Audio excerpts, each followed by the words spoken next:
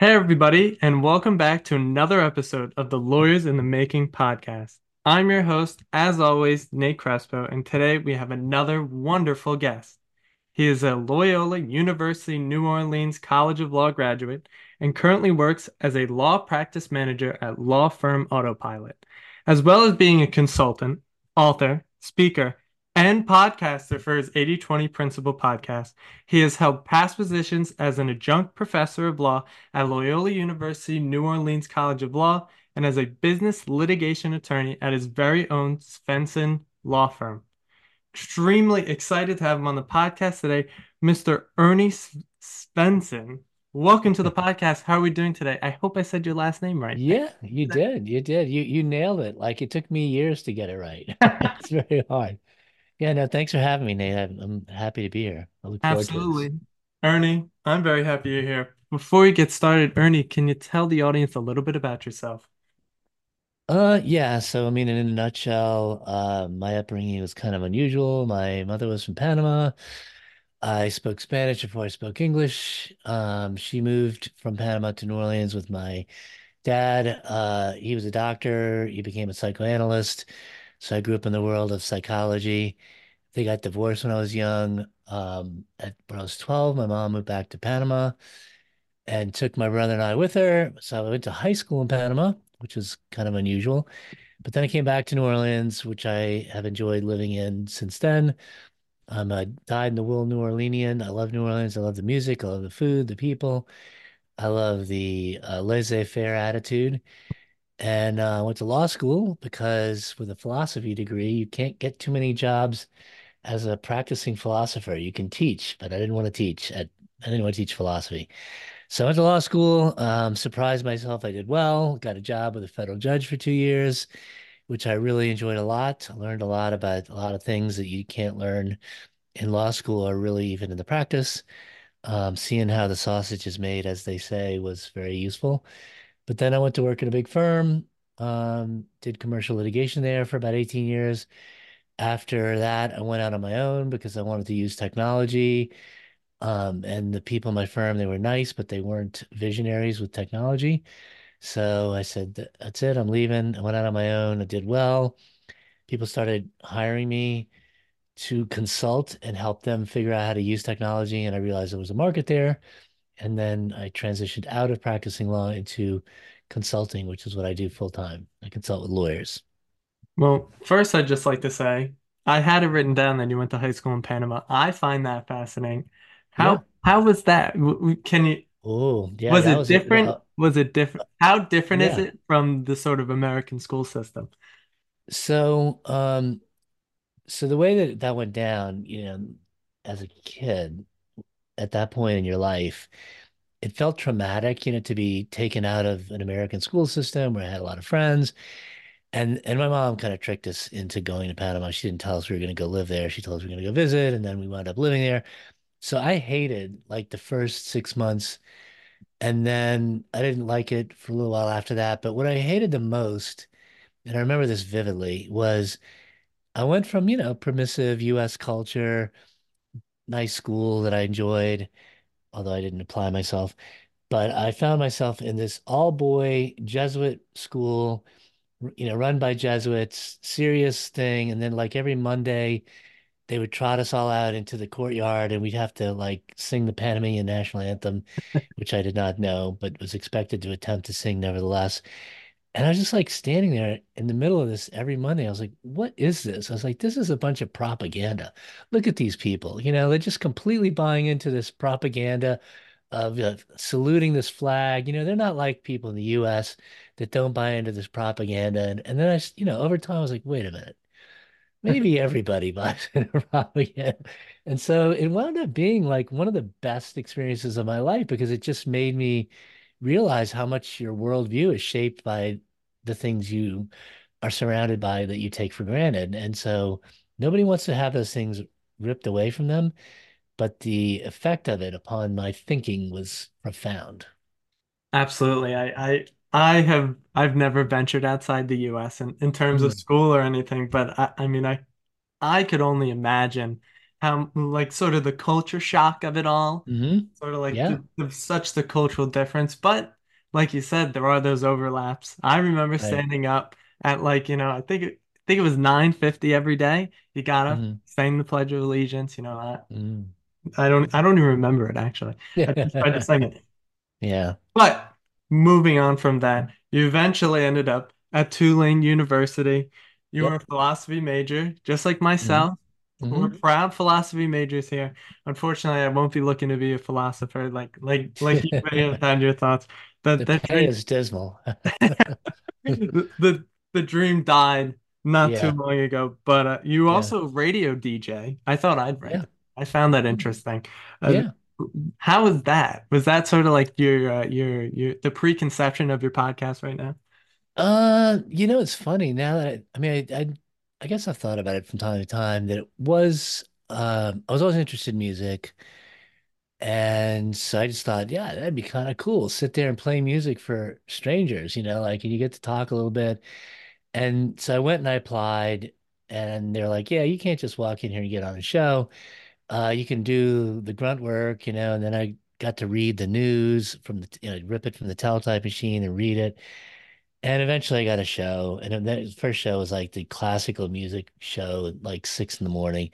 So for somebody who avoided classes that were earlier than 9 o'clock, because I didn't want to wake up, I realized like I'd gotten myself into something simply because I liked it. And I did like it. It was interesting. It was like one of the most interesting experiences I had. My brother wound up going to Tulane as well, and he stepped into it a little faster than me because I kind of introduced him to folks. But yeah, it was cool. I mean, you've got the power to speak to people using a microphone. Now, how many people are actually listening? I don't know. But, you have to treat it like it's pretty serious, and people would call in and make requests. So I know there were at least two or three listeners, but it was fun. Yeah. I always look at the sort of are people listening kind of question. I always think of Mm, people in a room. So if like 10 mm, people listen to it and I think of 10 people in my room right now, I'd be like, you know what? mm. That's a lot of people. We'd be crowded. There wouldn't be a lot of space. Right. We'd be touching elbows sort of thing. But you graduated from Tulane. Then Yeah. you ended up going to Loyola University, New Orleans College of Law. Mm, Now, there was a 2-year gap between when you graduated college to going to law school. But right. what were the sort of motivating factors, the sort of, big decision-making factors that went into deciding I'm going to go to law school? Well, I kind of always had it in the back of my head that law would be a fun thing to do. I mean, I liked Perry Mason. I would watch Perry Mason. Yes, that was like, the awakening of like, oh, that's kind of cool. He goes into court and he's got to think on his feet and he's got to figure out what's really going on. And my parents, when they got divorced, they began a long custody battle. And right after we moved to Panama, I had to come back and testify in courts. So I thought I was gonna have to, I didn't wind up actually testifying because the judge just said, come back in chambers and I want to talk to you, which I don't remember that being covered in Perry Mason. Everything was always out in open court. So I was just intrigued by the legal process. And then philosophy, what I liked about philosophy was that you got to debate big ideas. I didn't really care for the fact that these debates seemed to kind of go in circles and became overly intellectualized. So law to me was like you had to reach a decision. There's going to be a judge, he's going to bang the gavel, somebody's going to win or lose. I liked that. And then also saw the movie Paper Chase. I think that's when it really clicked because the idea that you have to face up to somebody questioning you using the Socratic method. And, of course, in that movie, Professor Kingsfield was notoriously mean, supposedly. But what he really was he was just trying to make you understand, thinking well is hard, and if you're just going to sit here and, I'm not going to coddle you. And I liked that. That was a siren song to me. And even though I hadn't been typically a good student, I wasn't put off by that. I was like, yeah, I'd love to do that. I'd love to go up against Professor Kingsfield because either you got it or you don't, And I guess when it came to those things, I had confidence. I was good at learning things by myself. So I thought law school would be cool. You go there, you figure out how to make arguments. It's about things that are societally important. But the 2-year gap was because I didn't get into law school right away because I goofed around too much as an undergrad. And I was advised like, well, if you take a year and go to graduate school and get your grades up there and prove that you can compete at the graduate level, they might let you in. And I was hoping to get into Tulane. I didn't get into Tulane, I got into Loyola. But at the same time that I was doing the grad school thing, I was working as a waiter at Commander's Palace. And that was really, again, one of those improbably, I would never have picked that and thought that would be a good training for being a lawyer, but it really is. It's good training for a lot of things, but thinking on your feet, reading people quickly, multitasking, not being, put off by people criticizing you, yelling at you, having things go south, all that just like was massively good preparation for being a lawyer. I love that because I myself, I feel that I had a great learning experience. I worked at ShopRite in the produce Mm, department, and that was honestly made my social skills like mm, unbelievable because mm, you got to know where everything is. mm, You got to make sure everything is right. When people have mm, questions, you got to have answers. mm, Similar to the waiter job. I want to be a waiter actually because of mm, what you just said because it mm, helps you think on your feet. So hopefully mm. down the pipeline here, I'm getting a waiter job. But um, with that, I have to ask. Yeah, So you get to law school. The first year, everyone says, it could be traumatic or overwhelming. yeah. What was the first year experience for you? We had, well, I think it kind of works the same way pretty much everywhere. But when I went there, you didn't have any elective classes your first year. And, the first semester you're taking contracts, torts, civil procedure, property law, legal research and writing, and criminal law. And I would say three of the five teachers that I had were like firecrackers. Um, Not necessarily, one of them was a firecracker, like moved quickly, talked quickly, put you on the spot quickly, was looking to put people on the spot. He was challenging and people were afraid of him. But then there was another guy who was thoughtful and he would just eviscerate you, if he called on you. And if he would call on one person per class and just torment them the entire class. Now, he wasn't meaning to torment them. He was, again, it was just like, you need to be able to stand up to questioning, and we're going to probe how you think things through. And so I was looking forward to getting, grilled by him. I never did. But the other professor, he did grill me. And what was funny was he picked on me early in the semester, and he thought he was going to trip me up because he had set up this thing, and he apparently got away with this every year, but he would say, okay, let's talk about if you're at fault, and that's negligence. Okay, you're at fault if you do something wrong, but then you get to this other concept called strict liability, where if you're doing something like demolition on a house or building, and then that causes damage to the people next to you, you don't have to prove fault because that's such a dangerous activity that under the principles of strict liability, you hold a person liable. So he comes and he goes, all right, Mr. Svensson, how do you reconcile these two ideas? And I remember thinking, well, you can't because they're completely different. And everybody in the room was just, like, oh my God, what's the answer to this question? And I just said, oh, well, you can't. And he sat there and he paused for a while because like it had ruined, he was going to spend 20 minutes grilling me, and then he said, okay. And then he tapped his chalk on the thing a couple of times and turned to somebody else. And then everybody in class was like, wow, man, you nailed that. And I was like, that was hard. Like that, isn't that obvious? So then I kind of felt like this was going to be something I had that was suited for. And I wound up doing well. I liked it. Although I will say, for everybody's benefit who's listening, that what they teach you in law school, besides how to think, which they can't really teach you, they can just kind of help you develop it a little bit better. It doesn't really apply much to the practice of law. Like waiting tables taught me way more that I used as a practical skill in practicing law than law school taught me. But you do have to learn to look things up and research and write and deal with those kind of questions. So I liked law school. It was fun, but it wasn't, how you learn how to practice law. Yeah, actually, on a previous podcast episode, I had Patrick Eckler, and he went on like a 20-minute sort of. tangent about how he disliked the way law school goes and how Mm. it's not very Mhm. practical, Oh, especially agreed. especially the third year. He was very, very outspoken about how not how there should only be 2 years. It should only be a 2 year Hmm. thing, and that the third year is not useless, but sort of very impractical. Hmm. So I always find it interesting to hear from other people that they agree with that. And Yeah. maybe it will change one day. It probably won't. Um, No. just it's such a long-standing tradition. It's been probably 200 years since law schools have been around.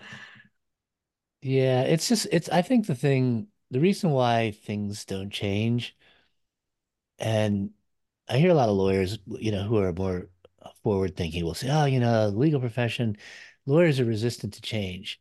And I used to say that too, but then I've thought about it enough now that I realize it's not that lawyers are resistant to change. It's that human beings are resistant to change. Lawyers tend to be maybe a little more resistant just because there's so much emphasis on precedent and tradition. And so, yeah, we use that as our rationalization for why we're not going to change. But really, most humans don't want to change, not anything fundamental. And institutionally, to change a whole institution, that's like the hardest thing in the world because you're going to have to get buy-in from all these people, and nobody wants, individually, they don't want to change. Collectively, I mean, it's an anvil. Forget it. You're not moving that. I couldn't agree more with that one. I mean it's definitely one of those things where you're literally gonna have to pick up the whole thing and flip it Hmm. on its head, and that's just not practical at the end Right. of the day. So moving on, you graduate law school, you start at as a federal law clerk for the Honorable Adrian G. Duplantier. Did I say that right? I feel Duplanche. He pronounced it Duplanche. It's a French name, so that's what I thought. yeah, I don't know yeah. So, enough, I don't know enough French to really give it that English well, that you just gave it. right. Well, Louisiana's, we have a French culture, French backgrounds. There's a lot of French names, so yeah. So yeah, Judge Duplanche, he was a huge force. After being away, in fact, more so than being a waiter, that's where I really learned a lot of practical things. I wasn't doing them yet, so the best way to learn things is by doing them.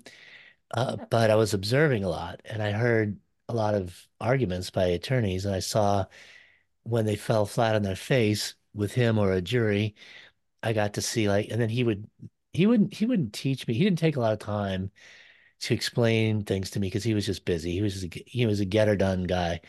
But you still learn. You learn like we'd say, no, I'm not going to do that. And you'd realize like, oh, okay, well, just because something makes sense in a law professor's mind doesn't mean it's going to make sense to a judge because judges don't think like law professors. They think like judges, which is I got to make a decision here and I need to feel good about myself when I make this decision.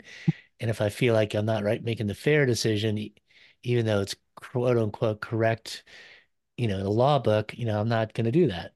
And they just do what they want to do. Yeah, I mean, he sounds like my type of guy, the go-getter, that just get it Hmm. done. I think the distinction between law professors and judges are very important, and that's probably the reason why a lot of law school is impractical because those Hmm. people aren't exactly in the field, and they're, I wouldn't want to say not getting their hands dirty. That seems a little disrespectful, but maybe I'll say that they're not out there gonna. What do No, you? you can say. I mean, look, I I watched one of the law professors that I mentioned earlier, the guy who was quiet, but he would eviscerate his students, my property professor. I watched him appear in court when I was clerking, and I was like, wow, he's like completely ineffective because he thinks that he can do in a courtroom what he does in a classroom. And you can't. In a courtroom, you got to get to the point really quickly. They're not here to listen to people talk. They're here to make a decision. And if you don't give them the information they need, they're going to cut you off and say, look, I just need this. So I watched, I saw really quickly that it's about figuring out, again, it's human nature thing. That's where like the waiting tables helped me more than anything else because you got to look at people and say, how do they see the world? I will say that living in Panama and seeing a different culture probably set me up for that too. Because it's like once you understand how I see the world, it's just one way.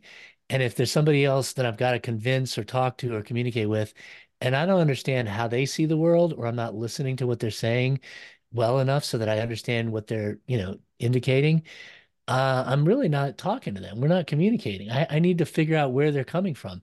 And you can't really convince people um, of things they don't want to believe, but you can shoot yourself in the foot and take somebody that you otherwise would have been able to convince and then create resistance or not remove resistance by how you act or what you say, right? So it's really more about that. And then, of course, you have to have justification.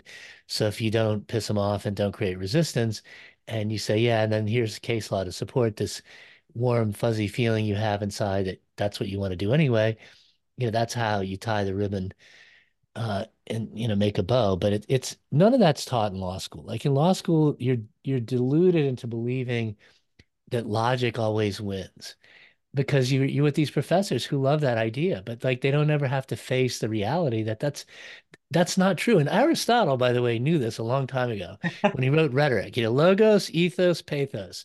Okay, go with the pathos first, and then you can figure out the logos part later. But ethos and pathos are the two, driving forces. Yeah, th this is actually fresh in the mind here for me, but that sort of draws me towards Thucydides. I Mhm. love the Peloponnesian War. It's one of my favorite books. I was actually watching a little video.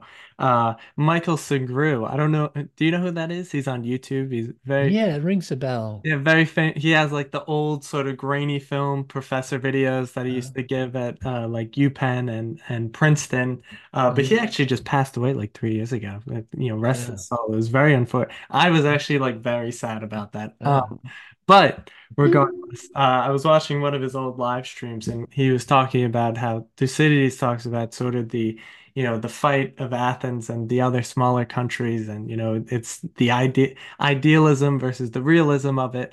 And we all see that today, even as you mhm. talk about the law professors, being so logical. They don't account for the sort of human sort of Mhm. aspect of the law, whereas people who are vetted in the courtroom, they definitely know the sort of human aspect Mhm. that goes into any sort of courtroom. I mean, at, Mhm. at the end of the day, you're convincing a judge, and they're a human being too. They have feelings.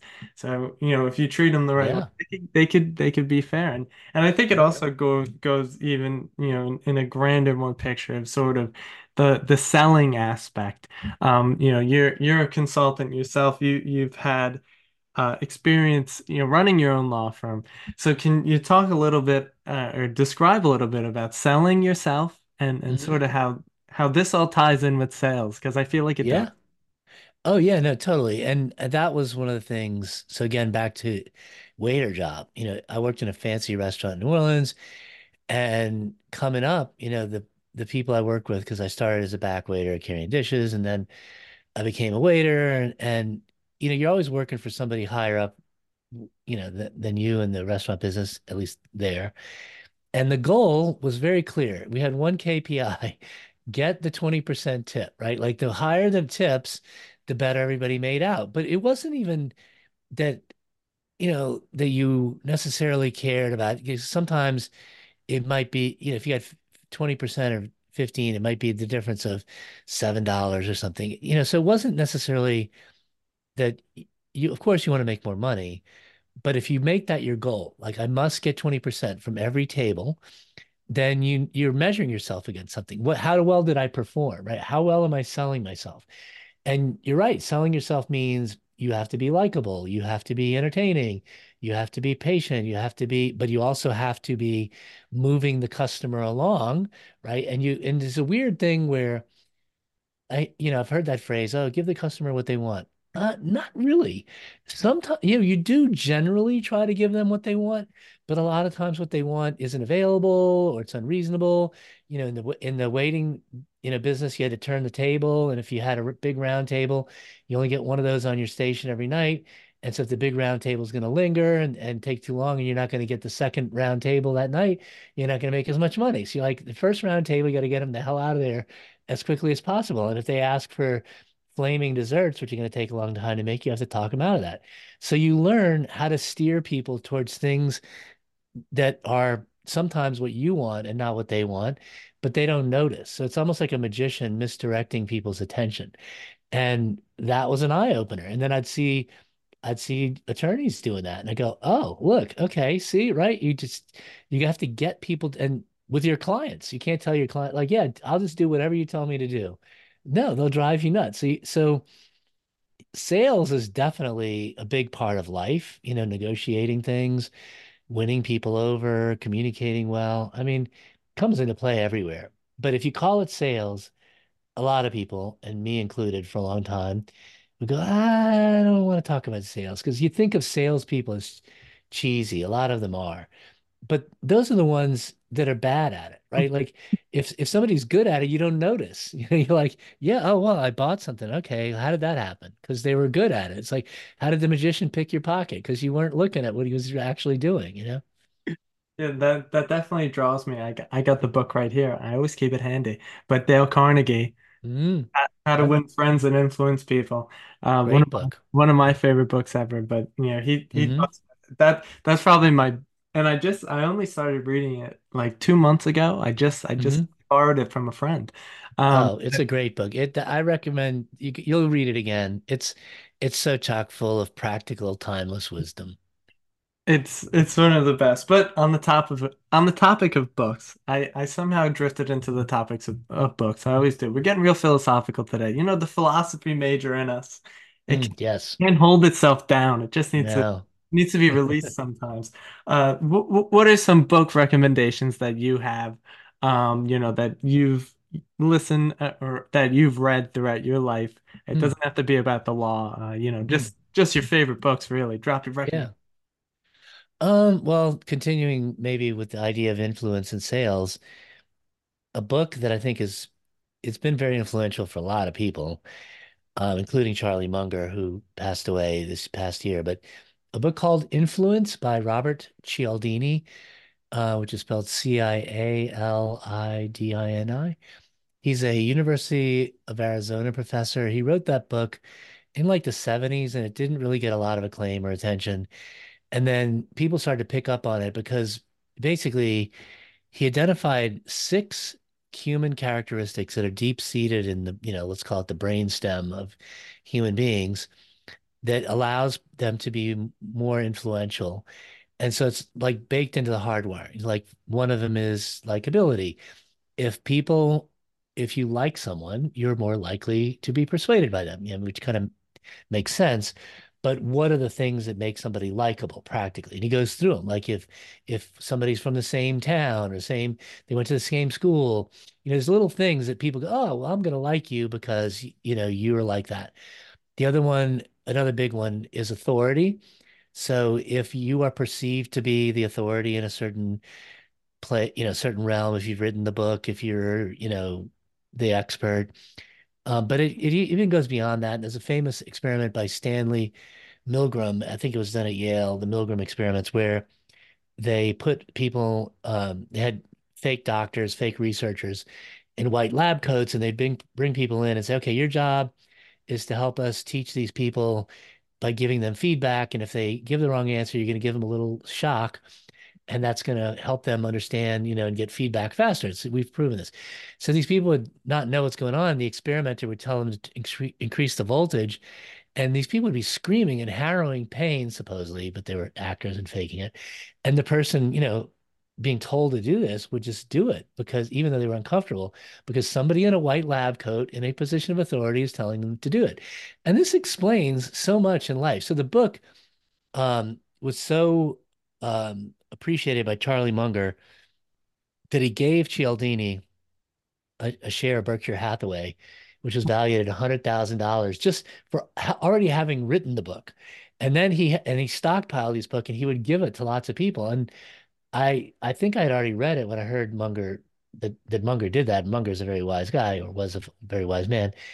And I said, okay, this is a book I need to read. And that's a book I go back, I read it, I think about it constantly. I recommend it constantly. I think everybody in law school, everybody in sales, and most people in sales are actually introduced to it. But it's like Persuasion 101. And yeah, it's a great book. So that's top of my list. Yeah, I've never heard of the book before. So Oh, you should read it. this is a great day for me. I have Hmm. another. I could put another feather in my cap there, Mm. and go out and get the book now. I love Charlie Munger as well. He's one of my Hmm. favorites. I'm always watching his interviews. Hmm. I've never ran I've never read his almanac before. Mm. I hope to soon. I've heard it's incredible. Uh, so rest in Yeah, peace. that's a good one to get. It's not, it's not even a book that you necessarily have to read. Like, which I like books like that where it is really like an almanac and you just kind of flip it open, read some wisdom and go, okay, that's great. And then you come to another part and he may echo or straight up repeat something he said somewhere else. But his basic philosophy was that, one must develop a set of mental models about how the world actually works, and that these mental models interlace. And he called it a lattice work of mental models. And so, ingraining those into your psyche is the goal. So merely reading things and understanding the concept is not what you're shooting for. You should be shooting to internalize those things so that you can see how they interrelate and they just become second nature to how you look at the world. Because if you make better decisions, you're going to have better outcomes. And better decisions can be made with using principles, which actually I'll recommend another book. There's another really great book called Thinking in Bets by Annie Duke. And Annie Duke is, she was a World Series of Poker champion, but she had been studying psychology or behavioral psychology at UPenn. And she went back and got her degree, and she wrote this book, Thinking in Bets. And the short premise of the book is that the wrong way to decide whether a good decision has been made, if you want to get better at it, is to only look at the outcome. So she begins that book with an analysis of the famous interception by the Patriots when they played the Seahawks. And everybody goes, oh, it was a stupid play. They should have run Marshawn Lynch one more time, right? And she goes, no, like you're looking at it afterwards. You have to look at it beforehand. And this is the problem is that way of deciding whether a decision was good or not is rampant. Like you hear it everywhere because it's so easy to armchair quarterback anything by looking at it afterwards. But what you need to say is, what were the probabilities at the time the decision was made? And it's just that's how you play poker. You don't look at it afterwards and go, oh, that was a bad hand. Well, that was a bad move. No, what were did you play the probabilities, right?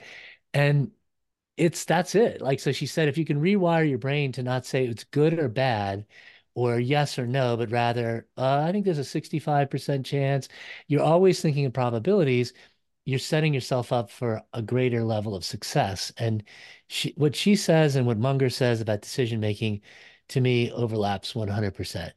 Munger doesn't cite as much of the science and he didn't get a PhD like she did and he didn't play poker. He's a finance guy or was a finance guy, but it's the same game. It's like decision making and being brutally honest in your assessment of your own decision. Yeah, your own decision making. It's sort of hedging your bets against, the best probable outcome.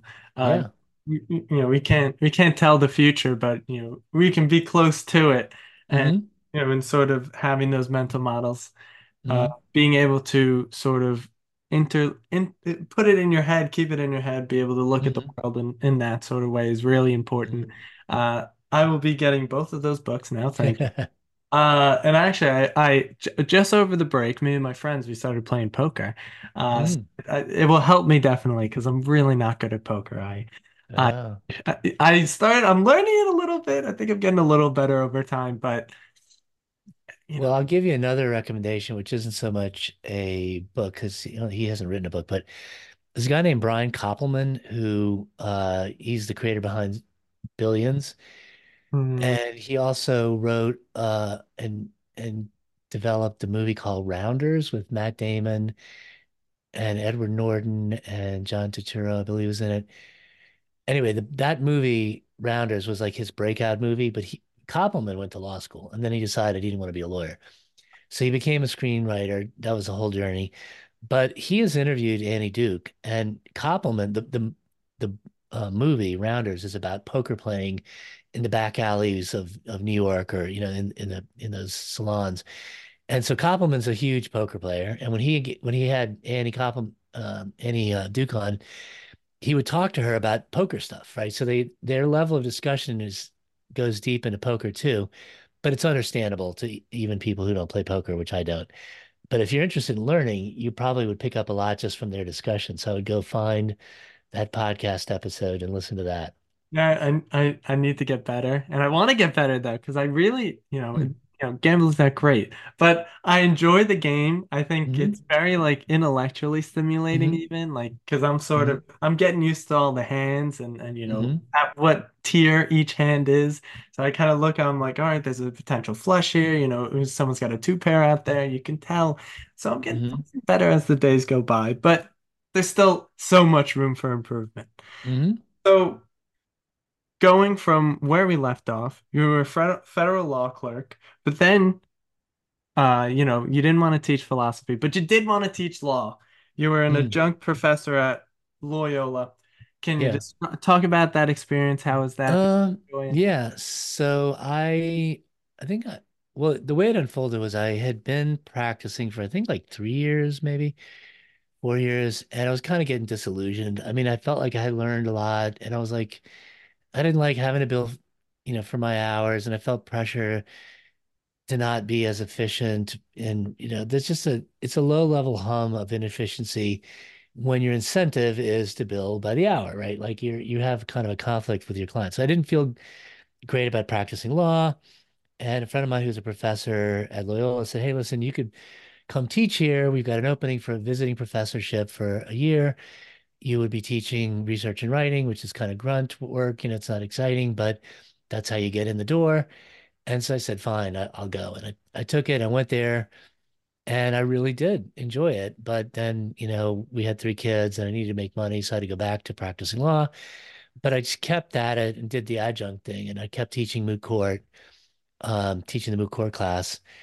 And I liked it. I liked seeing the students who were really interested in learning. And sadly, I would say that I don't know, I'll throw out a number. I think 20% of students at least at Loyola, are actually interested in learning. And now maybe that's, because I like learning, I love learning. And so when I see people who aren't enthusiastic about the idea of learning something, I'm like, well, then just don't come here. Like, why would you waste your time doing something you don't want when you're paying for it?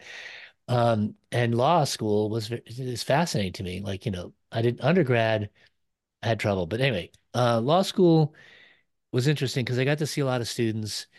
And over the years, I saw many and became friends with many of them. And I realized I really like teaching.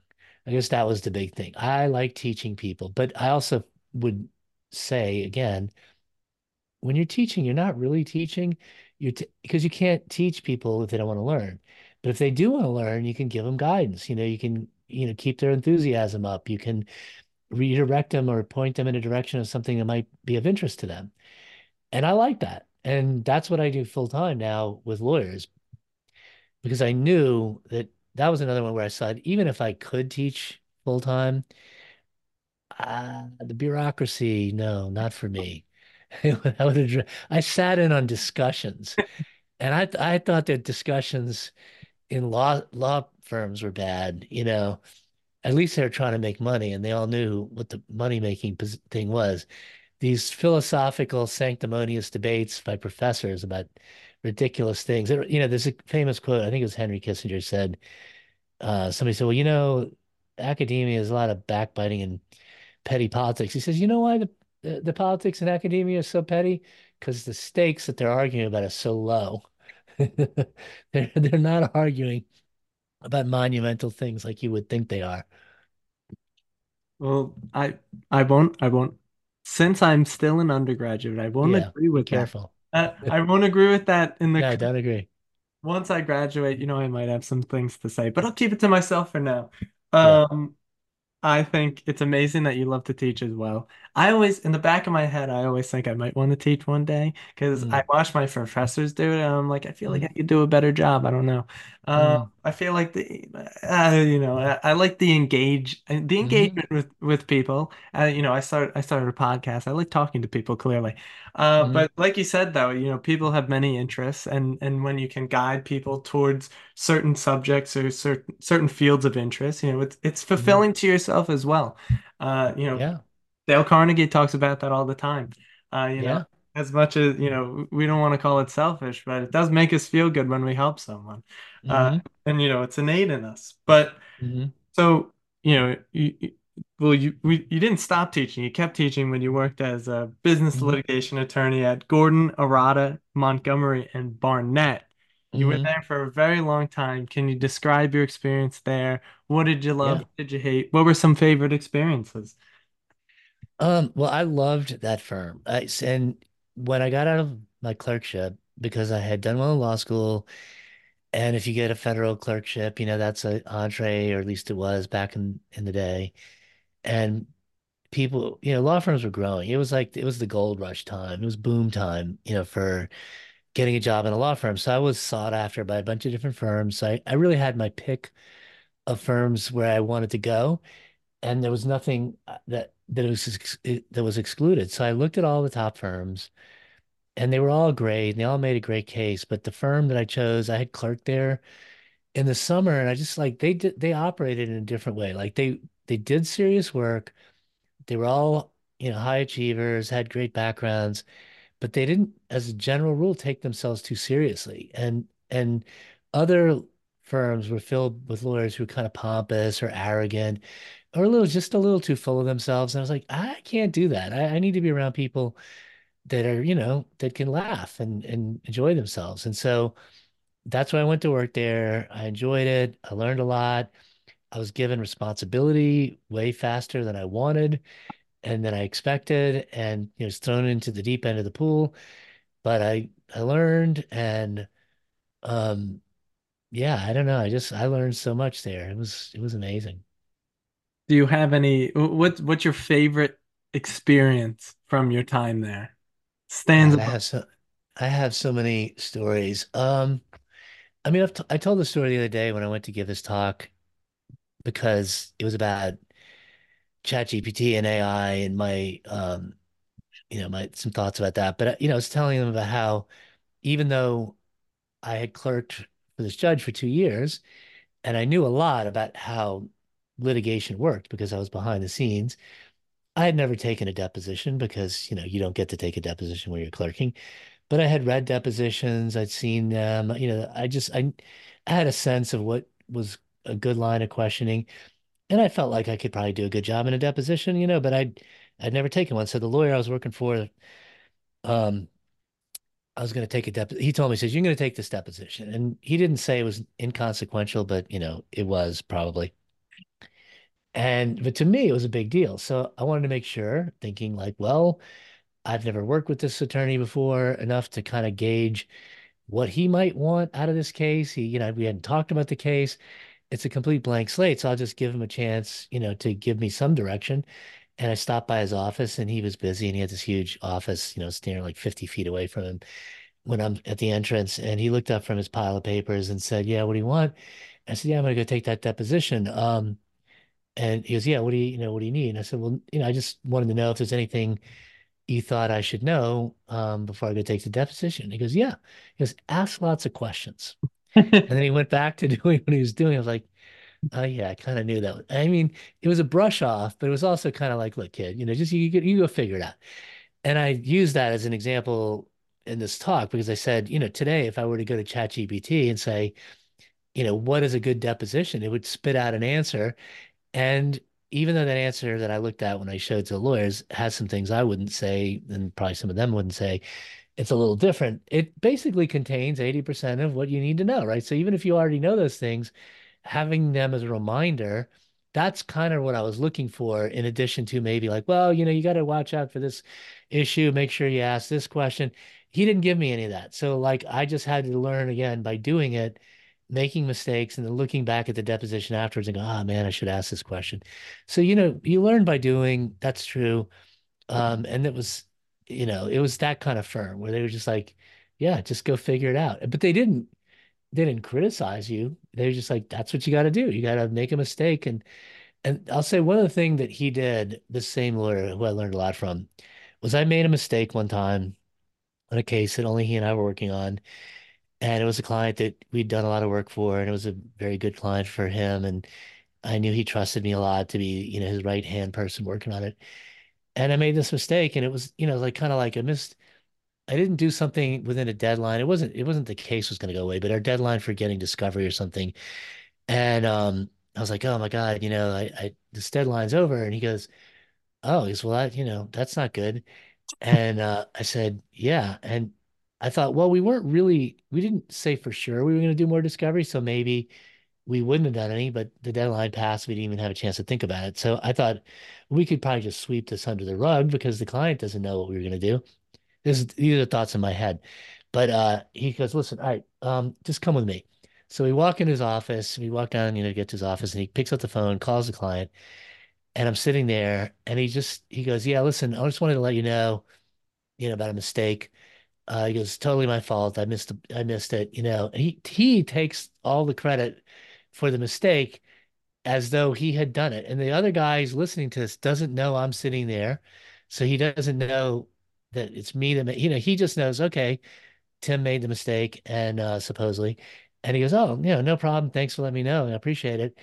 And and then Tim just goes, okay. He goes, you know, s- go get back to work. He didn't even say you made a mistake. He said nothing. And it made me feel worse that he took the blame and it stuck with me. And I remember thinking a lot of things. One, that's what you're supposed to do is take responsibility, not shunt it off on your underlings. And just the way he did it was so classy. And he just never said more than he needed to say, I guess is the bookend, He didn't tell me how to take a deposition. He didn't tell me I did something wrong. He just never said anything that didn't need to be said. That's an amazing story. It's inspiring, but it's extremely insightful as well. Mhm. Learning things on your own, being able to make mistakes. I've made so many mistakes in my life, and I'm only 20 years old. Mm. But it's always important that you learn from those mistakes, as I have learned in my own experience, that is usually the best thing that you can do. But speaking more on, because clearly the this person Tim had a very large Mhm. influence on your life. Mhm. Can you talk about your sort of opinion on mentorship and on its importance on your life and potentially others? Yeah. Um, so I think mentoring, like teaching, it's a form of teaching. It's one of the greatest things you can do. And I've had so many people who in my life like made a huge difference. And the the biggest person who made a difference in my life was when I was in Panama in my senior year of high school. And I was a horrible student, in case I didn't mention that, but I was really bad after I got moved to Panama because even though I did speak Spanish before English, I really didn't speak it at a level you could just be in a school where they were Spanish speaking and do well. So I had to struggle with that. It was just a lot of things I had to do. But in addition to that, I hated math. I put no effort into it. I didn't understand. I mean, I didn't do well with things I didn't understand why I was going to use them. So geometry was useless to me. It's like, let me get this straight. I need to prove that the shortest distance between 2 points is a line. This has been proven. Like, why am I here? And so I didn't like it and I resisted it. And the senior year I had physics. And in physics, we were to draw on our experience in calculus and analytic geometry and regular geo and in algebra. And I didn't know any of that stuff. And I had this professor who comes in and he's like, I'm going to flunk seniors. You're going to flunk if you don't do this well. And I was like, there's no way I can catch up. I'm probably going to flunk this class. And then he got sick and was replaced by his protege, who was a young, very charismatic Catholic guy who would come in and make us pray before exams. And the first exam that we had was involved the Pythagorean theorem, where you had to like calculate the distance, the speed of two boats from each other, one going north at whatever miles per hour, one going the other direction west at whatever miles per hour. It was just the Pythagorean theorem. That's it. But I didn't know this. I hadn't studied it. Simple A squared plus B squared equals C squared. Not in my head at all. I didn't know it. And we get this exam and it's all questions about that. And I was like, well, I'm not going to be able to answer any of these questions. And besides, in math, you never get credit for anything other than the exactly to the decimal point correct answer. So I'd been conditioned to know that. So I just, waited till the first person turned in her exam, the A student, and I slid mine in under hers, and he was a new student. I figured he wouldn't know whether I was a good student or a bad student, and he would just wouldn't look. But then he took it out, looked at it, and realized I hadn't answered any questions and called me over and said, listen, you really, should answer these questions. I said, I don't know the answer. And so the bottom line is, through his way of dealing with me, which was very mysterious, he made me feel like there might be some trick here that I was supposed to figure out. And I liked figuring out things on my own. So I figured, I'll try at least try to figure out what the trick is. And I'm sitting there like, and I came back. I said, can I get the book? Can I look up the formula? No, you can't have the textbook. And then I went back, and then at some point I realized, well, there's a ratio. What if I could measure it with a ruler? I said, can I use a ruler? And he goes, yeah, sure. Go ahead, use a ruler. So I use a ruler. And at some point in there, I figured out like 3, 4, and 5 are like very exact. I said, oh, look at this. There's definitely something here. I bet you I knew with complete certitude that was the ratio. I just knew I wasn't going to be able to get the exact number, but I figured at least I proved something to myself and maybe him. So anyway, the exam came back. I got a 90 something.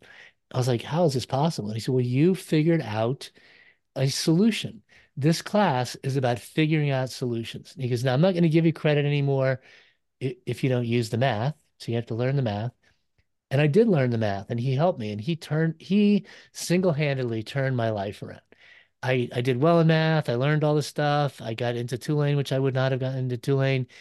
And he was just, but he was a mentor. He cared about students. He wasn't just there to dole out information and assign grades. And a lot of professors, unfortunately, that's how they are. So, Yeah, I mean, listen, clearly from your story, mentorship is very important, everyone.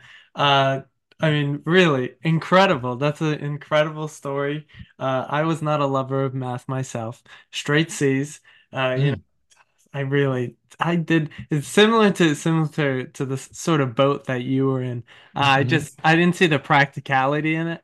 I always thought right. like, when the hell am I gonna use this in my life? hmm Like, right. when it's in an intro to calculus, I'm like, I don't even know what's going on, first of all. mm But second of all, I don't really imagine myself because I always thought, oh, I might go to law school one day, and it's like I'm not gonna be doing this. No. But I think in other classes though, I did have teachers who kind, especially when I took criminal justice, I felt hmm that sort of way. I had a very young teacher too, and hmm I was one of the people who always had their hood on with their headphones in, not really paying attention. And he sort of like drew me in, and hmm every single day, I'd be answering literally every question. I remember we hmm listened to the Serial podcast Oh with yeah. with Adnan Saeed. It was the hmm first season, and I was just enthralled by it. And I listened to every single one the whole way through, hmm and I just loved it. And it really got me motivated to go to class and learn. Quite frankly, hmm it made me hmm happy to learn something. So I couldn't agree more with what you said there. How important it is to want to learn, be hmm excited to learn new things because it's been exciting so far in my life, hmm and clearly in yours, it very much has been. So let's move on to, well, you started your own law firm. I'd like to hmm ask about that. What went Yeah. into that? And previously, I forgot to do this, but shout out Elizabeth Larrick. Oh, Yeah, she's the one who yeah. introduced me to Ernie. I forgot to say that at the beginning of the episode, but shout out to her. But she spoke about starting her own law firm and how difficult hmm that was. And also previously, Brad Narstad was on the podcast, and he spoke about how difficult it was starting his own firm. He said he went hmm through him and three other of the people he was building it with. They went through $500,000 in 3 months alone. So, Ew. can you sort of talk about your experience starting your own law firm? Yeah. So I started messing around with computers when I was in undergrad. I like computers. But not so much because I was a techie, but I just thought that societally they were going to be important, and I'm always when things are changing, I guess I pay more attention, and that's probably as a result of my upbringing. I had the rug pulled out for me when my parents got divorced, when we moved to Panama. And so I just became like hypersensitive to things that could change quickly, but instead of like resisting them, it was more like, well, if the riptide comes, just swim across, until you can get back to the shore. That's my approach. And so looking at technology, I was like, this is going to be disruptive. And there was books about it, Future Shock, and I studied it in my philosophy classes because I had a professor who was interested in it. I was like, okay, well, if it's going to change society, then I'd rather pay close attention to it. And plus, I think it's kind of cool that machines can do things and take away the drudgery that we don't have to do it. So I had been playing with computers, and then in law school, the Mac came out. I got a Mac, and when I was working for the judge, we were expected to type our own stuff. I couldn't use the Mac to output things there, but I learned to type. I learned to use keyboards. I learned to understand computers. Lexis had come out. I did legal research with computers. So I was like embracing computers. And along the way, I had a friend who had a copy shop and he did work for the firm. We'd send off stuff to get copied and he'd bring it back. And then one day he said, look, there's a new thing. It's called scanning, and you scan it to a computer, and the paper goes away, and it's just digital files, and it's great. And I was like, well, that sounds great, but he goes, well, why don't we do that? And I'm like, well, none of my clients are going to pay that extra cost, and which was stupid because I didn't understand that you scan it once, and then you're not paying for any extra copies from that point forward because you're just printing. That's how like clueless I was. But I learned like you scan it, you can then search it. And I was like, whoa, whoa, whoa, whoa, wait a second. This means instead of all these boxes cluttering the hallways and carrying around, dollies and carrying thousands of pounds of paper into a courtroom, I can just walk in with a small laptop and find things in an instant by searching. I'm into this. And no one in my firm really got it. And I was like, okay, I think I need to go out on my own. And Hurricane Katrina hit New Orleans. The city was shut down. Everybody was, just, there was a diaspora. People were everywhere. And meanwhile, I had my little laptop and I had all my cases. And, I realized I had slowly become like a solo lawyer inside of a big firm. And you join a big firm because they have these vast resources that you would piggyback off of that theoretically you could never afford. And in the beginning, when I started practicing law, yeah, lawyers couldn't afford computerized research or small lawyers, small firms couldn't. And slowly everything got democratized as the costs went down. So I was like, well, this is the moment. Like I could leave here with my laptop, walk out of the office with all the files I need and start my own practice. And I don't even need an office. I could practice out of my house. And I wasn't sure that was true, but I was so disillusioned with the way I was practicing. I figured if this doesn't work, then I don't know, I'll go back to waiting tables.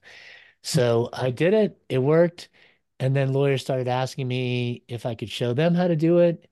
And that's how I got into the teaching gig that I'm doing now. And that was the best because the only people who hired me were students who wanted to learn, right? So instead of like being at school where 20% of them were the star students, every single person who hired me or sought me out was somebody deeply motivated to learn. And I also wasn't interested in just giving them information. I wanted them to have a result. That was another thing that bothered me about teaching was like, you just tell people things and hope that they get a result. Well, what's the result? Right. But here it was like the result was you can have a practice like mine. You can save time. You can, make more money with lower overhead. And they're like, yeah, I'm into that. So that's what I started doing, and I haven't stopped ever since I transitioned into the full, full-fledged version of this. Yeah, that's very similar. That reminds me of the story of do you know Alex Formosi by any chance? Oh yeah, sure. So he obviously had gym launch and Hmm. he went around the country opening all these gyms. And Hmm. I, vividly recall him speaking on a podcast about how someone asked him, Like, we don't need you to come. Just give me the stuff and I could Hmm. do it. And he Hmm. kind of had like, the light bulb moment, just like you had, of sort of, I can sell the blueprint to people and they just Hmm. have to follow it. And, I can Right. consult with them and help with them. So I find that amazing. The sort of transition to consulting is, I'm very interested in that. And the sort of things that you do now at Law Firm Autopilot. So tell us a little bit about that. Here's Hmm. your plug. Everyone know. Sell it. Yeah, I mean, it started like I said with me just one-on-one consulting. Then there's the American Bar Association has this conference, which they still have, but it was kind of embryonic when I went there the first time because I started a blog in 2002. I called it Ernie the Attorney. It got acclaim. People thought I knew something about marketing online, which I didn't because I didn't know anything about marketing, but I did know how to have a website, and I had a website and it had an interesting name. And so from being invited to speak at the ABA, that was a form of teaching. And I realized like, okay, teaching at scale is great, but I'm not, I don't want to wait to be invited once a year to the ABA, and also don't want to be invited to some panel in Louisiana where I live, where I'm the only one talking about tech, and I'm surrounded by a bunch of other things because lawyers have to get continuing legal education, and now we're back to this problem of like they don't really want to be there, they just have to be there, and they don't really care what topic it is. It's just another topic, and check the box and let me out of here. But then some of the lawyers were interested in it, and I got more attention that way. So I thought, well, the way to do this is to run my own events. So I ran my own events, gave the CLE credit, only, I marketed only to people who cared about technology. That was good, but that was burdensome. So then I thought, what if I taught online? Then I taught online and I put the class up there and they could just watch it when they wanted. I thought, aha. And now it's disconnected from me spending my time, synchronously. It's asynchronous. And I'm like, now the flywheel is picking up steam. And so then I thought, well, let me make a course that has a bunch of these lectures and sell it. And I made $40,000 in 7 days. And that was like brain blew open.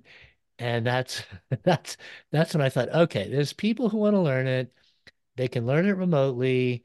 I can do a lot of it asynchronously. It'll be less expensive for them. It'll be more rewarding for me.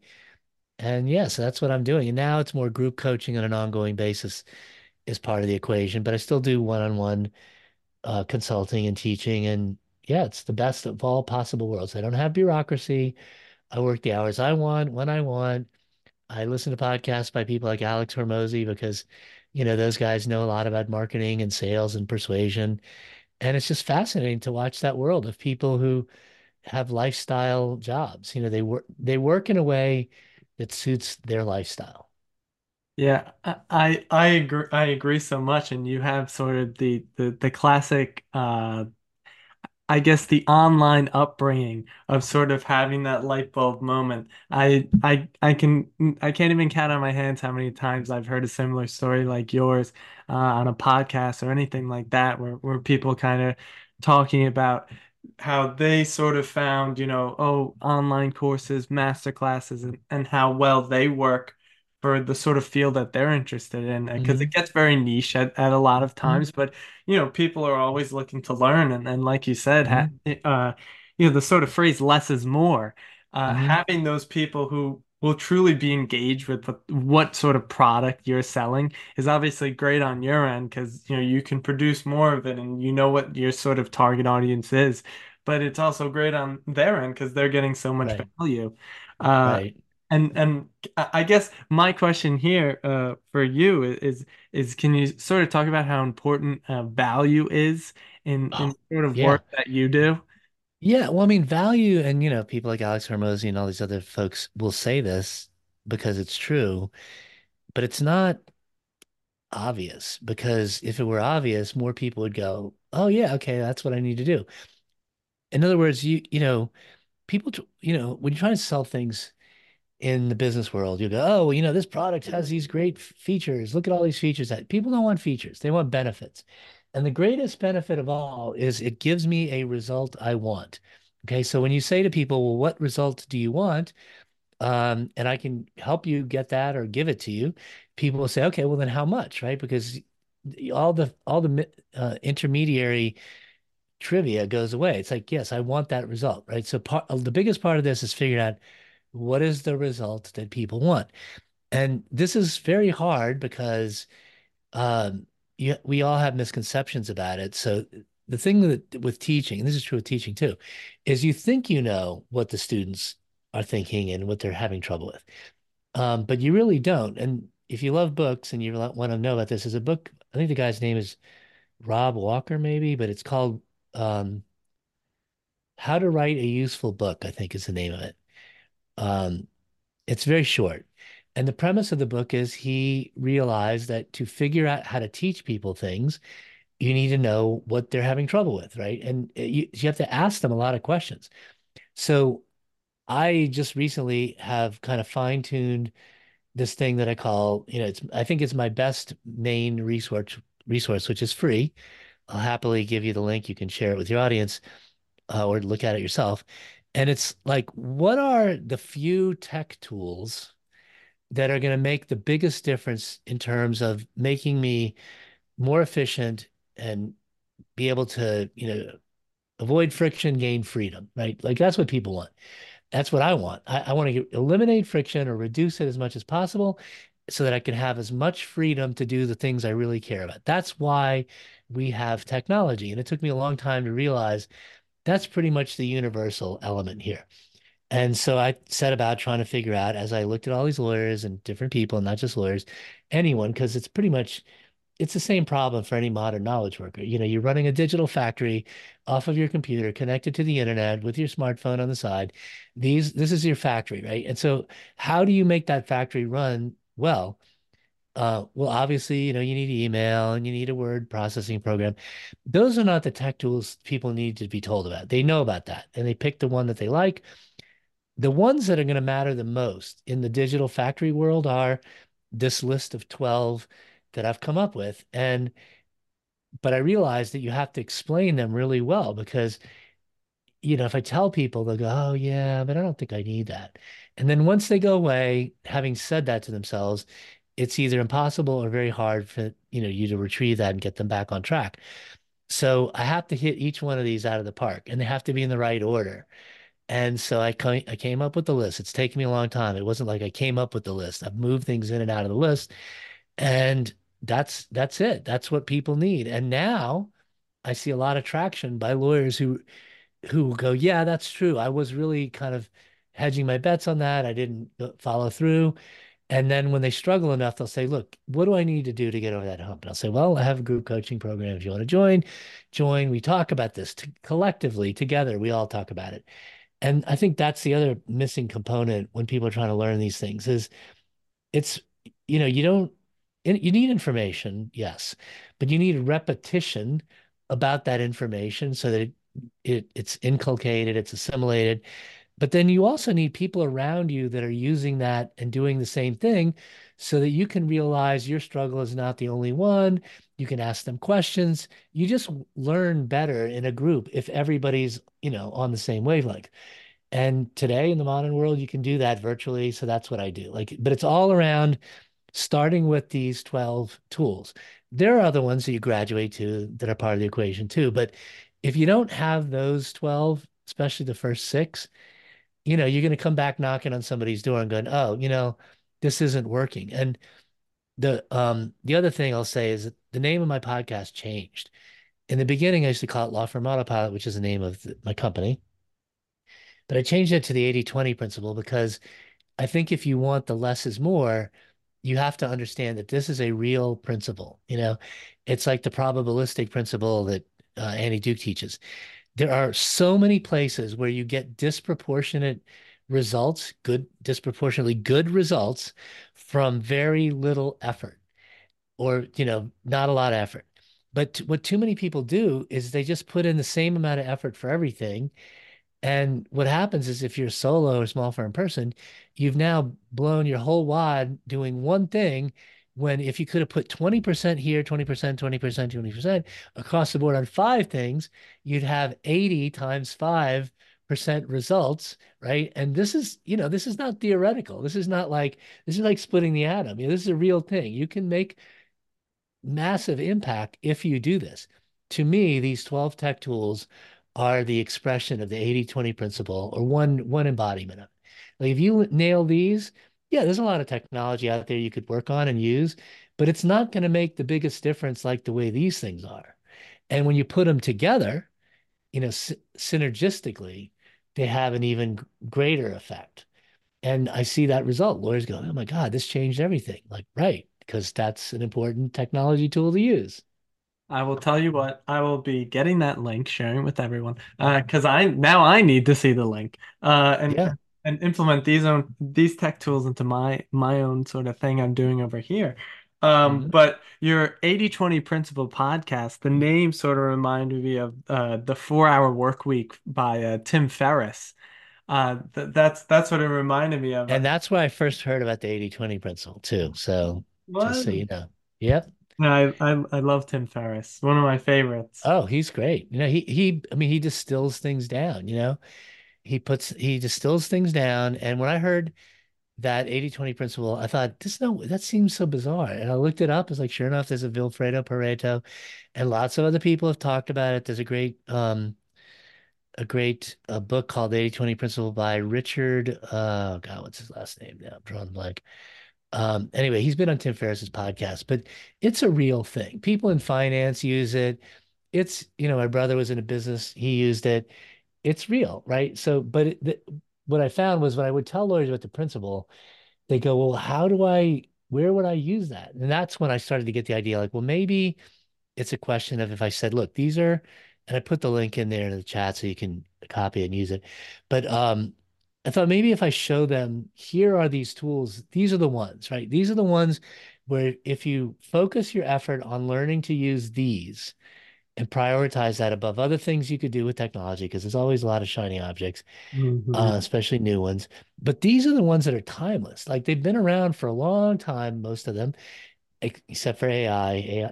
That's the last one on the list. But they're game changers. All of these are game changers. It's not one lawyer who's used one of these tools once they get to the point where they've used it enough, or not just lawyers, anybody. They go, oh my God, this is like revolutionary. Right, because this is what the 80/20 principle feels like when you put it into practice. So, talk about new shiny objects. We have to talk about the newest of the shiny objects, like you said Mhm. at the end of the list. AI. We have an Yeah. AI in the call with us right now. Hello to him. Taking Otter. Yeah. notes. I've Yeah. never. I'm gonna start using it. Like I read into the description in the chat, and it's basically taking notes for the entire Yeah. episode right now. It's one of the 12 tech tools too, by the way. Well, one of them will now be starting to be used by myself. Yeah. I'm, I mean, wow. I didn't. Technology is crazy. I gotta be honest. Um, Yeah. I love it so much, but uh, can you tell us a little bit what you're trying to do with AI here in terms of your consulting business and maybe, your more grandiose feelings about AI Mhm. and ChatGPT? Well, I think that it is definitely look, it's real. If you look, you and I talked about this when we first talked by phone, but there's an interview that Bill Gates does with Sam Altman, who founded OpenAI. And if you just listen to that conversation, you'll realize that we know who Bill Gates is in the pantheon of technology. And he's truly enthusiastic, and his mind is blown by the capability of this AI. And this is not a guy whose mind gets blown by a lot of stuff in technology because he's seen it all coming and going, right? So he knows that we need to know, which is that this is going to change everything. The only question now is how is it going to change things? And more selfishly, for any of us who ask this question, how is it going to change my life, right? Or the things around me the most? It's going to change education for sure. It's going to change the legal profession for sure. It's going to change anything involving knowledge work for sure. It already is. And yes, it is true that it is not perfect. It quote unquote hallucinates, but all that hallucination stuff is, and when you listen to the interview, because Altman talks about, yeah, we need to make it better, we're going to make it better. But he also says it's kind of a byproduct of creativity. That's the thing. You're spitballing, you're coming up with wild ideas. It's not linear. The world is not linear, flat, and deterministic. Okay. This has already been proven. Einstein had to deal with it too. Sorry, God does play, dice with the universe, right? It's probabilities. It's, some randomness thrown in there. That's how evolution works. And that's what's going on in AI. And so the more I've used it, and I've used it a lot, I feel like it's something, it's helping me understand what human thinking is like, because that's how we have thoughts. We think, okay, I had this thought, oh, another thought popped in my head. Oh, maybe those are connected. Maybe that's connected to this. Maybe that's connected to this. But if that happens at supersonic speed, and it makes a quote unquote left turn on a small pebble and winds up in a faraway galaxy that wasn't predicted and maybe is not useful, we go, oh, that's a hallucination, that's horrible. Well, okay, if we'd have had, life would never have evolved if it had happened linearly with no randomness thrown in. Okay, so I think people who are disturbed by it, they don't want to understand it, they just want it to go away, or they think in simplistic ways, and God bless them, that's great, go for it. But the world is not simplistic. The world is very complicated, and this technology is is earth-shattering. And if you don't use it, you don't know that. And if you listen to people tell you how it's used and you're not using it, you're wasting your time. Just ignore everything until you use it. When you use it, you're going to come to your own conclusions, and you're going to learn what you need to learn as you learn it, right? You learn to ride a bike by riding a bike. You learn it to do anything by doing it. So you have to use AI in order to develop a meaningful understanding of what it is. Yeah, I couldn't agree more with that. I've been playing around with ChatGPT specifically for a very long time in my life. I have a lot of fun with it, but it is really helpful. It's such a helpful tool, even for a lot of my writing. I Hmm. feel like in terms of ideas, it's amazing, but in terms of the way it can sort of change this perspective, or maybe, I write something, it may seem a little Hmm. long. I'm just like, hey, Hmm. like, and I think what's most important, like you said, in terms of learning how to actually use it, it's very important to actually use it Hmm. because specifically with ChatGPT, it's more important the question that you ask Exactly. beforehand to actually get what it's supposed to be used for. Right. I know I've seen on X or Twitter, whatever they call it nowadays, but they I see a ton of threads about how to ask a question. So Hmm. if you in my example, sort of shortening up my writing, Right. I ask it to be an editor, can be an editor, Yeah. shorten up the Right. writing, and it does a much better job than if you were just to say shorten up the writing. So I think that's important to take in mind as well. Hmm. But for me at least, I feel like we're moving just like the industrial revolution. It sort of moved us so drastically into what we have now. I think there's a new epoch Hmm. or epic coming up, Yeah. going to drastically change the world. There's just so much that it can be used for, and Yep. even in terms of like Siri on our phone was even an AI, Yep. a very early Right. version, and people don't really take that into account. Right. But it's moving so rapidly now. It's Yeah. sometimes very hard to keep up. But for me, at least, I'm very excited to see where it's going, and the sort of implications. I don't think anybody really knows, but No. I'm so No, interested. I'll say one thing though that I think is important. At least this is from having thought about this a lot and thinking about how to take somebody who doesn't understand what it is and give them the most meaningful guidance that will get them going quickly. The thing about it, about ChatGPT or any of this generative AI is you're right. It's about the questions, right? But I reframe it and say it's not just questions, it's what you're really doing when you're asking questions, either the first question or the follow-up. You're giving this tool context, right? So if you give it the wrong context or it doesn't have enough context already in its database, it's not going to get the useful answer that it will if you give it the context. But the nice thing about this tool is if your initial question is ill formulated or insufficient, you just ask follow-up questions, right? And you can't do that with search. You can't, I mean, if you do that in search, you start from scratch, right? Like, oh, it's another search from scratch. This remembers where you were, remembers, quote unquote, where you were. And you can even come back to it days later and in the same thread add another question. Now, there's a limit to how many of those you can do in any sequence of questioning, which I'm sure will improve. But that's the part that's mind blowing, right? That you can have this conversation through prompting, and so the skill is to come up with the right questions. But you don't have to come up with the perfect question out of the box. You just have to not be fixed minded and say, oh, well, I didn't get the answer. Okay, I'm out of here. Right? You have to be growth minded. Like, how can we steer this in a better direction? So if you're not good at asking questions, or you can't get good at asking questions, you're probably not going to do well with AI. And you obviously like to talk to people and ask questions, so you're going to do great, right? You're just going to keep getting better, right? You're growth minded. You're like the perfect person. But people who are not like you are going to have an increasing, sudden, massive advantage over because they're not using a tool that is designed to be for thoughtful people doing knowledge work. Yeah, first of all, I'd just like to say I appreciate the kind words that you think I have a growth mindset. I appreciate Totally, that's so for sure. that's probably one of the best compliments I could ever get in my life. But I totally agree with you. Like I said, the questions are most important. At the end of the day, it's not just super intelligence; it's superhuman intelligence. Hmm. If you sort of treat it in that same sort of way, like you're just having a conversation with the regular person, you're going to get Yep. much better responses. Yep. It becomes such a more valuable tool. I heard you say the word reframe, which I love to use all the time. Hmm. Sort of changing your perspective on it. Hmm. And like I said, I cannot wait for what the future holds with AI because it's going to be amazing. And being I wouldn't say I'm early on it or anything. You definitely are because you've created an entire business out of it.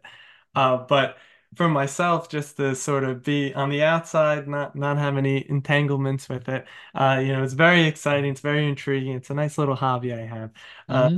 to follow around with it. But speaking of X threads. The last of three questions here. First, I asked, and this is now a regular question. I don't have to say it's Mm. anymore.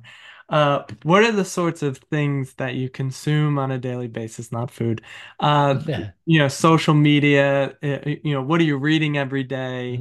Mm. Some of your favorite people maybe that you read all the time that help you. What are sort of the thoughts crossing the transom of your mind Mm. every day? Mm. Well, I've about a year ago, I started checking out Substack, and I Uh, think Substack is an amazing place. And there are so many great writers on Substack. So part of my information gathering now is pretty much going to Substack. I still go to Twitter. I like Twitter because it's very short and you can blitz through it quickly, skim the surface of things, which is sometimes useful. But Substack is where I go if I want to find thoughtful writers. And Annie Duke has a Substack. In fact, she was early to Substack and she recommended my Substack, and I got a bunch of subscribers miraculously through that. But it's just there's well-known writers, well-known thinkers, and it's just a community. It's just a really wonderful platform. So I encourage people to check it out. And my Substack, if you want to find it, is called the 80/20 Principle. Surprise, surprise.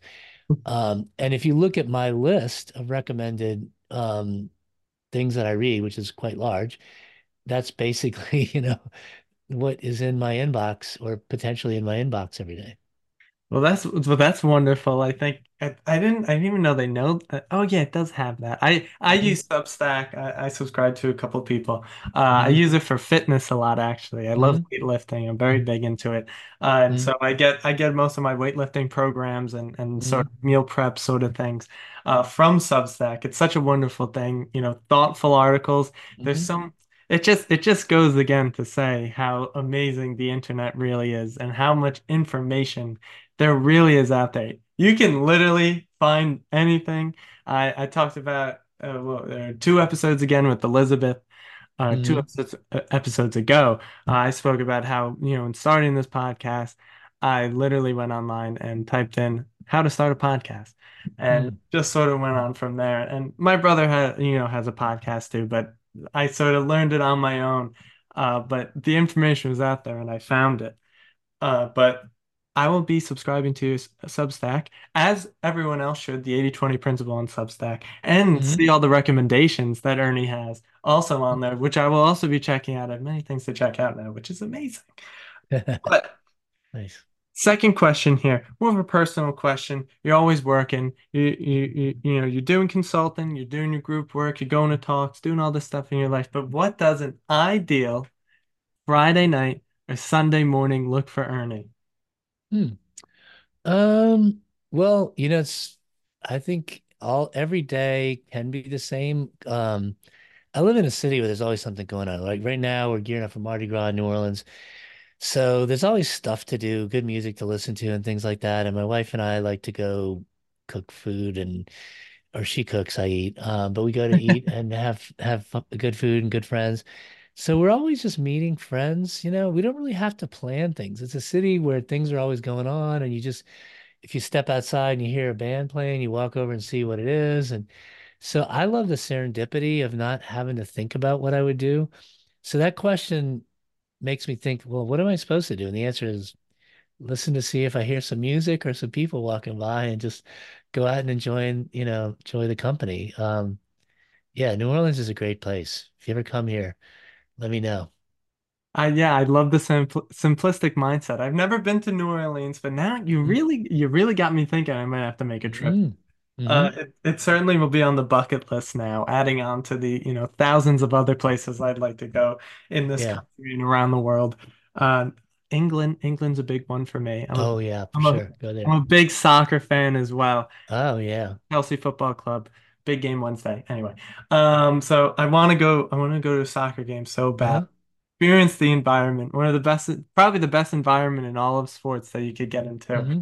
The passion is insane. But that's probably one of the top ones on the bucket list. Other than that, I'd like to go to Florida. Mm. But final question. I ask this at the end of every episode. What are the words of wisdom you have for the aspiring law students, the current law students, and the current legal professionals? Mm. Uh, for aspiring law student, I would just say, learn to look below the surface of everything. I mean, this is not just for law students, this is for life. But I mean, as a lawyer, you always have to be thinking, what am I missing here? What is the root cause? Look, that's what scientists do. It's the same thing. Like, I think the world has to operate superficially because a lot of things, that's just the way it has to be. We can't be making deep inquiries all the time because then we wouldn't make breakfast and, pick up the groceries. But I think the most interesting things are what is going on below the surface, the root causes of things, how those things interconnect. And to see those things, you just have to be curious. You just have to look. You have to notice, like, that's maybe not the way I thought it was. Like, Newton, who supposedly discovered gravity, when the apple bonked his head, didn't just go, oh, the apple hit the ground, whatever.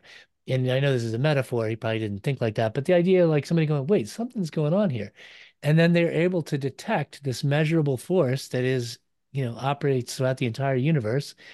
It's like discovering God. People say, well, there's no God. And maybe there is risen. Who knows?